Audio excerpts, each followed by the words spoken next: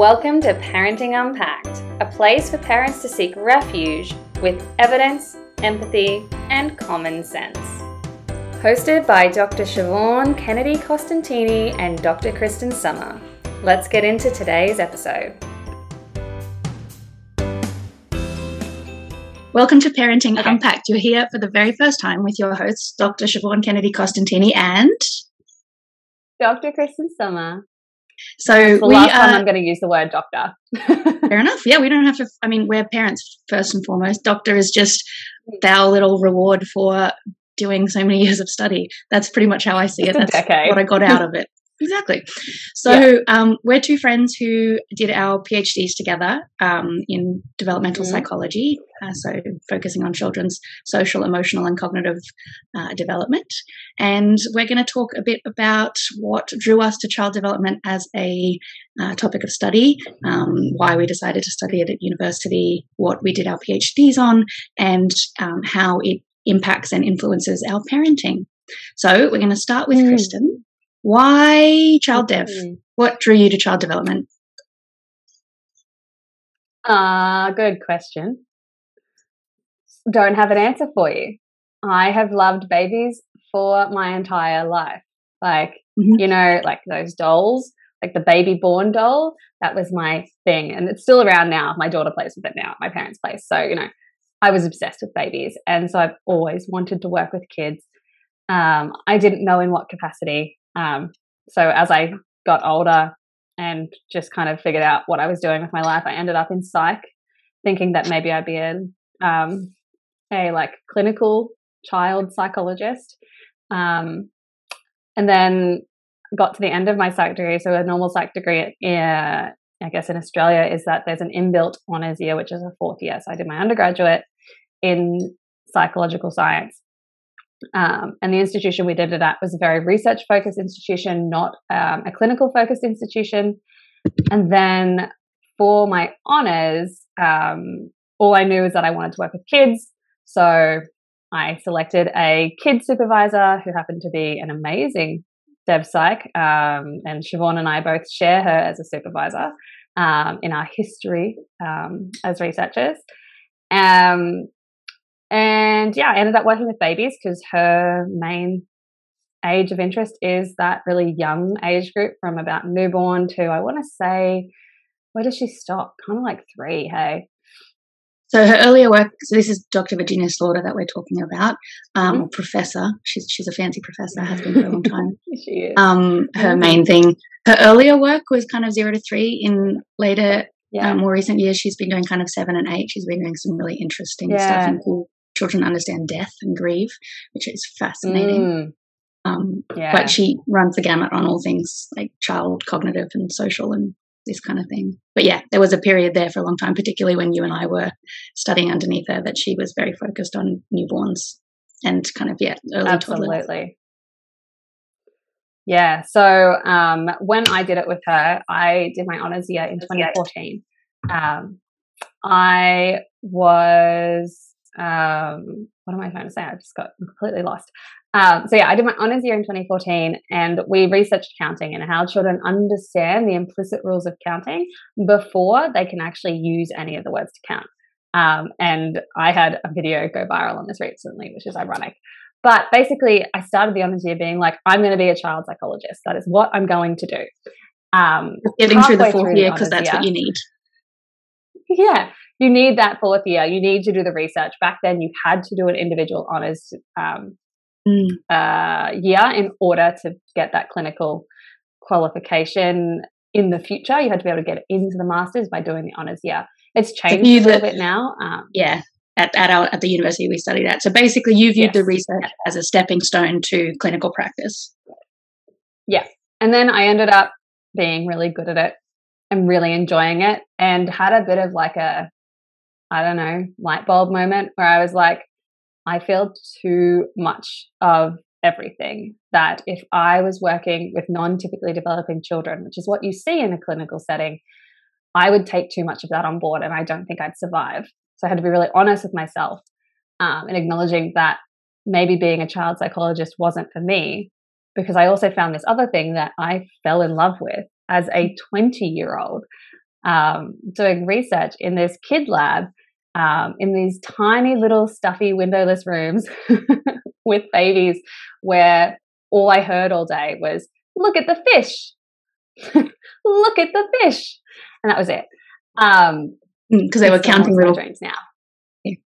Yeah.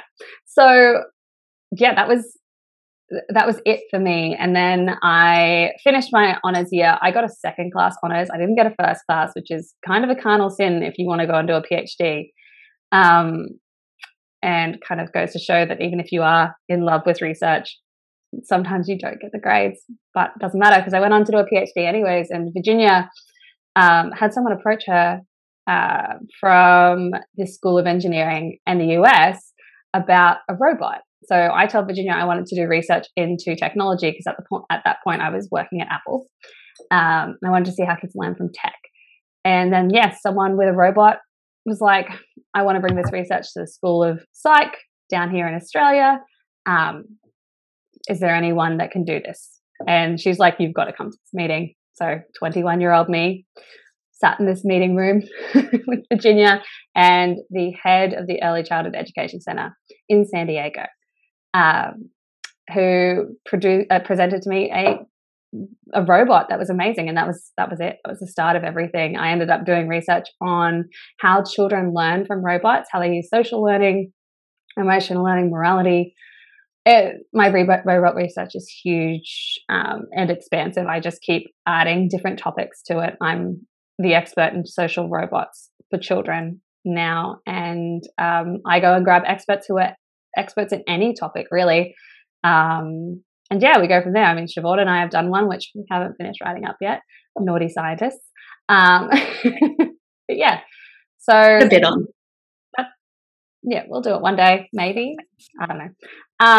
And that's how we got here. So I finished my PhD, had my daughter, which is a terrible time to have a child if you are planning an academic career. You do not have a baby at the end of your PhD. I was like 6 months pregnant when I submitted my thesis.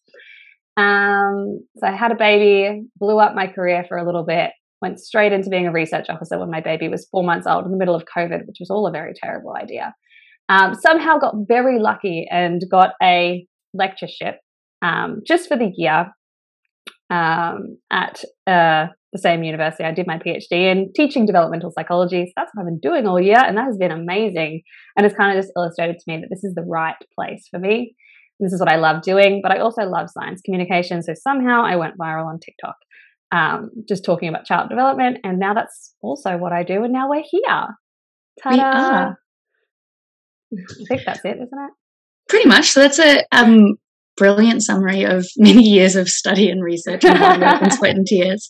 I guess the natural question that follows on from that is, let's start at the beginning in terms of, did you feel, obviously you always wanted, from what you've said, you've always been interested in babies and kids and you always wanted to be a mother. I know that you've shared that with me before. Mm-hmm. Did you have, and like complete honesty, all answers are right here, but did you kind of have a sense of confidence that you were going to nail this because you had all of this background and understanding? Yes. I really did think that I was just going to take to it like a duck to water because I knew so much. And it turns out that as you become more of an expert in things, you start to learn how much you don't know.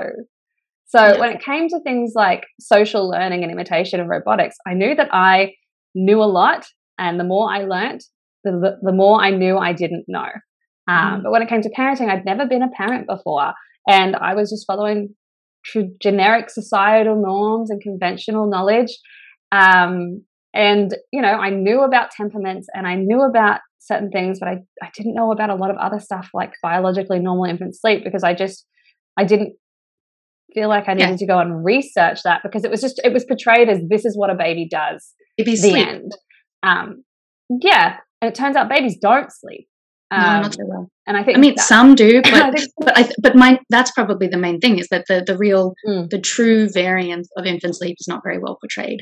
Either you get the two stories you get sold, and you either get sold this perfect baby sleeping in a crib and the parents cooing over it in the movies, or the mother who's losing her mind and shaking the baby. And then the way that those two stories are told is that the parents with the sleeping baby, they've done everything right. They know what they're doing. They're in control. And then the mum who's losing it, she fucked up. So that's basically what you get told. And so you buy into the lie because you don't have any other information. And I think you're so right that a little knowledge is a dangerous thing. When you know a bit about something, and particularly when you're so well versed in a very adjacent field, which is child development, it can give you this false sense of security. Yeah. And I was really similar. I think the real thing that is forgotten by lots of parents, and definitely by me, is that the day-to-day is the hard work, the functioning on no sleep. And like, I was like, oh, I've done a PhD. I had weird hours. It's like, it's not at all the same. There's and I think the key difference that I've explained to a lot of people is that when you're doing an all-nighter, or if you're partying out till all hours, or if you're a shift worker, there's an end point. You know that you have 3 or 4 days of intense, and then you know that you're going to get sleep. But when you've got a baby who doesn't sleep very well, there's no hope that it's going to end. And you just need rest. You need relief. Yeah. And you don't know that it's coming. So it's soul-destroying. Yeah, I think the word that characterizes it best for me is that it's relentless. And in my early motherhood experiences, it was like, I just don't see an end. And I think now that I've experienced that experience, I've experienced the really bad part and then coming to a better part. As if I had another child, my mental state would be a lot different and a lot better, because I would know that it does end. Yeah, but like before that, you just don't feel like it's going to end unless you do things like cry it out. And those things are just so, they're so complicated in terms of society. There's so many conflicting messages, and my own internal attitudes towards those things, the way that I feel as a mother, those innate feelings, they just weren't compatible with it, which just added to that mental anguish.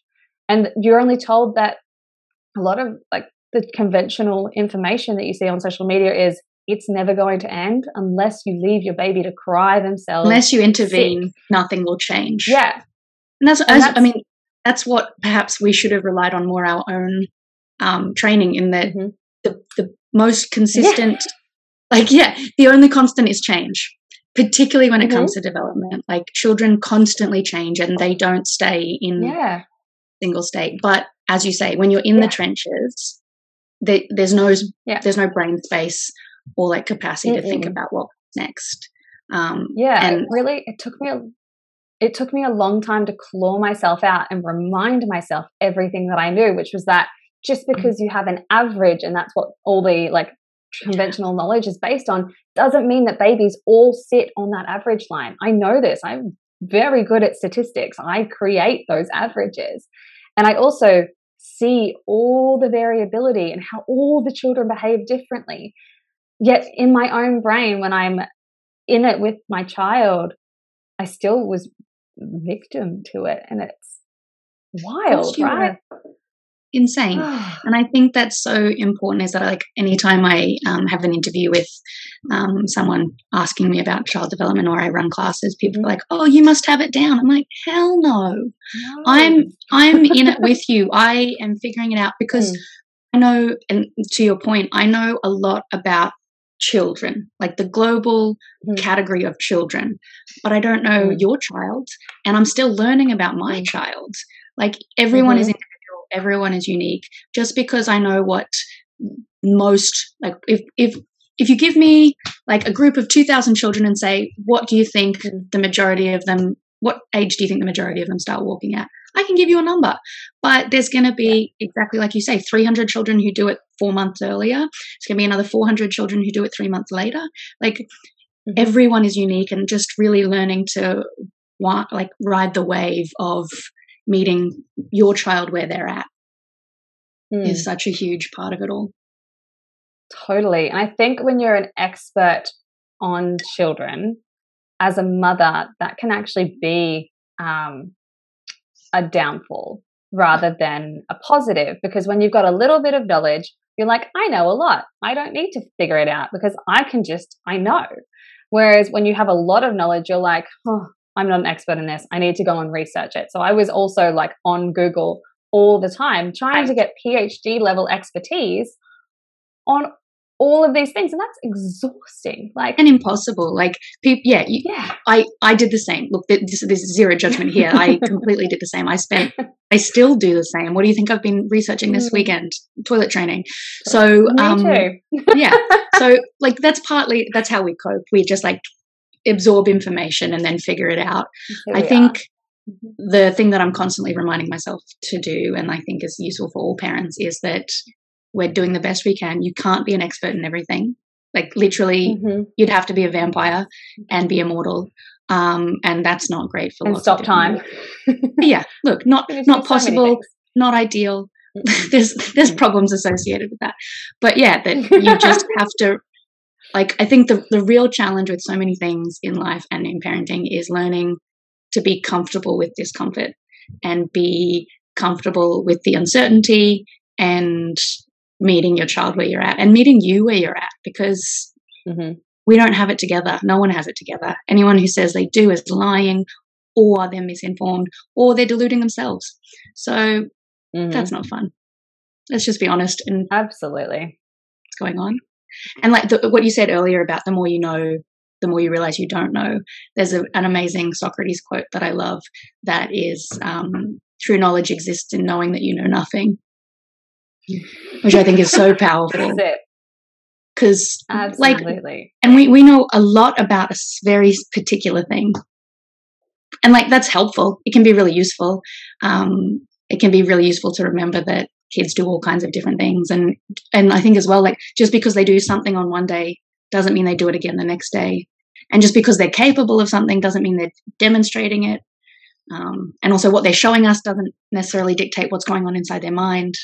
So we don't really know what's going on, and neither do you, and that's okay. And I think the only thing that might give us a slight edge over other parents is that we have this hard-fought ability to critically analyze conventional societal knowledge and science as it emerges. So whereas the majority of research takes 17 years to filter down to policy and into the hands of parents, we can grab it from its source. And we can also look at any kind of behavior and be like, okay, is this a societal norm? Is it being pushed by culture? How in line with it is it actually with the current way of thinking about children? And we can really question those things. So it's a blessing and a curse again, because we think more critically and can be like, no, this is wrong. Whereas like a typical parent might be like, oh yeah, let's just do this. Like there's no other choice. And we end up with decision fatigue. So we're like, oh my God, if it's not this, what do we do? Whereas other people can just be like, yeah, that's cool. So, I mean, like I don't know if an edge is the right way to describe it, but what our training gives us is, that's all right. What our training gives us, we're not experts or knowledge. It's not like we have a suitcase of facts that we can rely on. Instead, our training has taught us how to learn, how to access information, how to interpret information, and how to make conclusions from that information.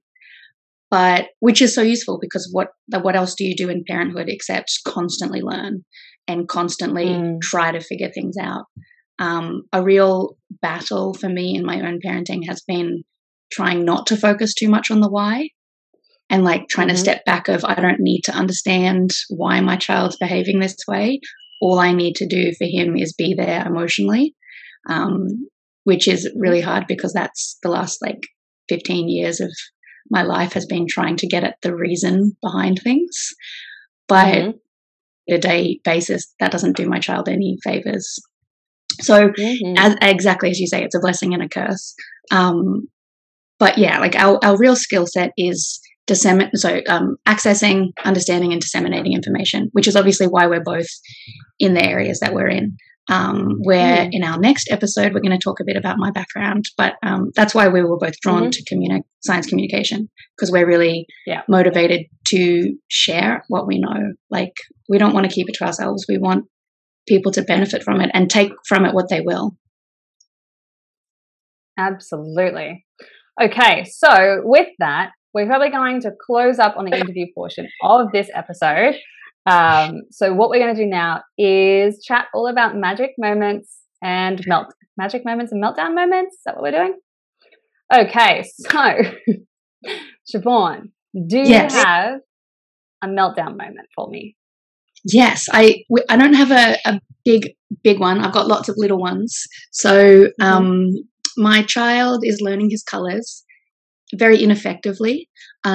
He has it seems like he's got his favourite colours, but it seems he just likes the colour words. So his favourites are blue, yellow and purple. He seems to have no concept of what purple is, but that's okay. It's a fun word to say. Used to say everything was blue. Now everything is yellow, except when he says yellow, he means blue, which makes it challenging because we have blue and yellow cups.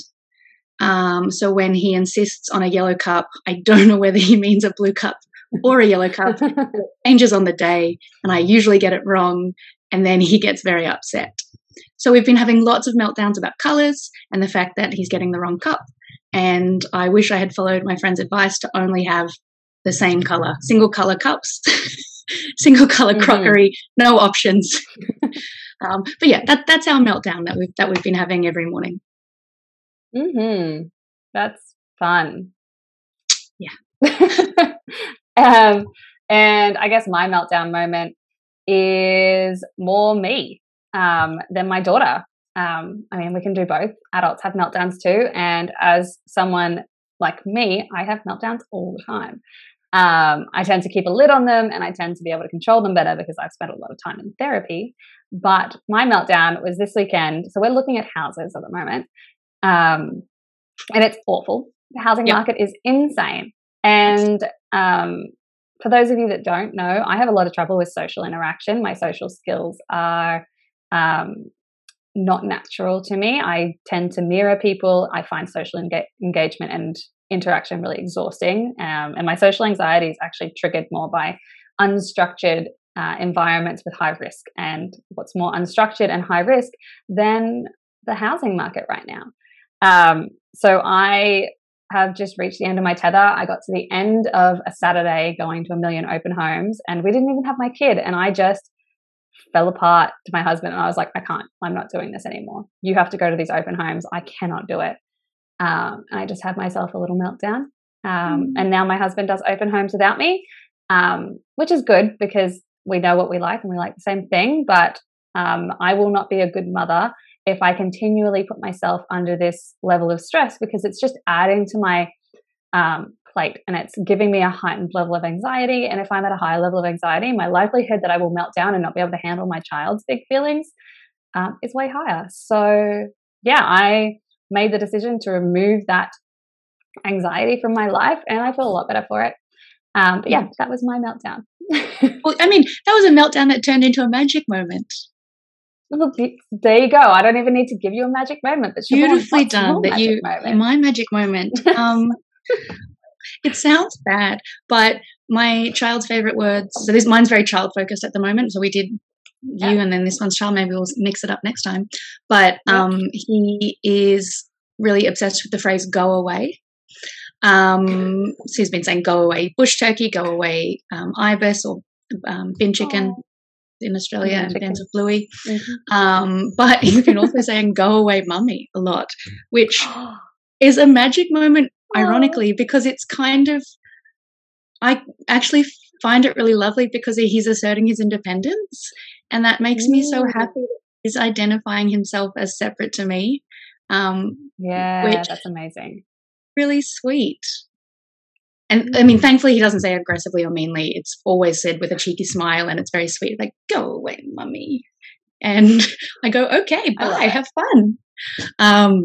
So yeah, it's really lovely to really think, to kind of focus on and think about him as his own person, developing his own life and world. Wow, that is amazing. I as a mother with a very clingy child, I find that would be a huge milestone where they start to feel like this comfort of like being by themselves. That is such a huge milestone. Yeah. So amazing. Yeah. Woohoo. All right. Well, we're going to say goodbye for this episode, and we'll see you next week when we talk all about Siobhan's trial by fire into motherhood and what brought her into the early childhood development sphere and brought her to her amazing parent education page, which is science minded. So we'll catch you then. Okay. Bye.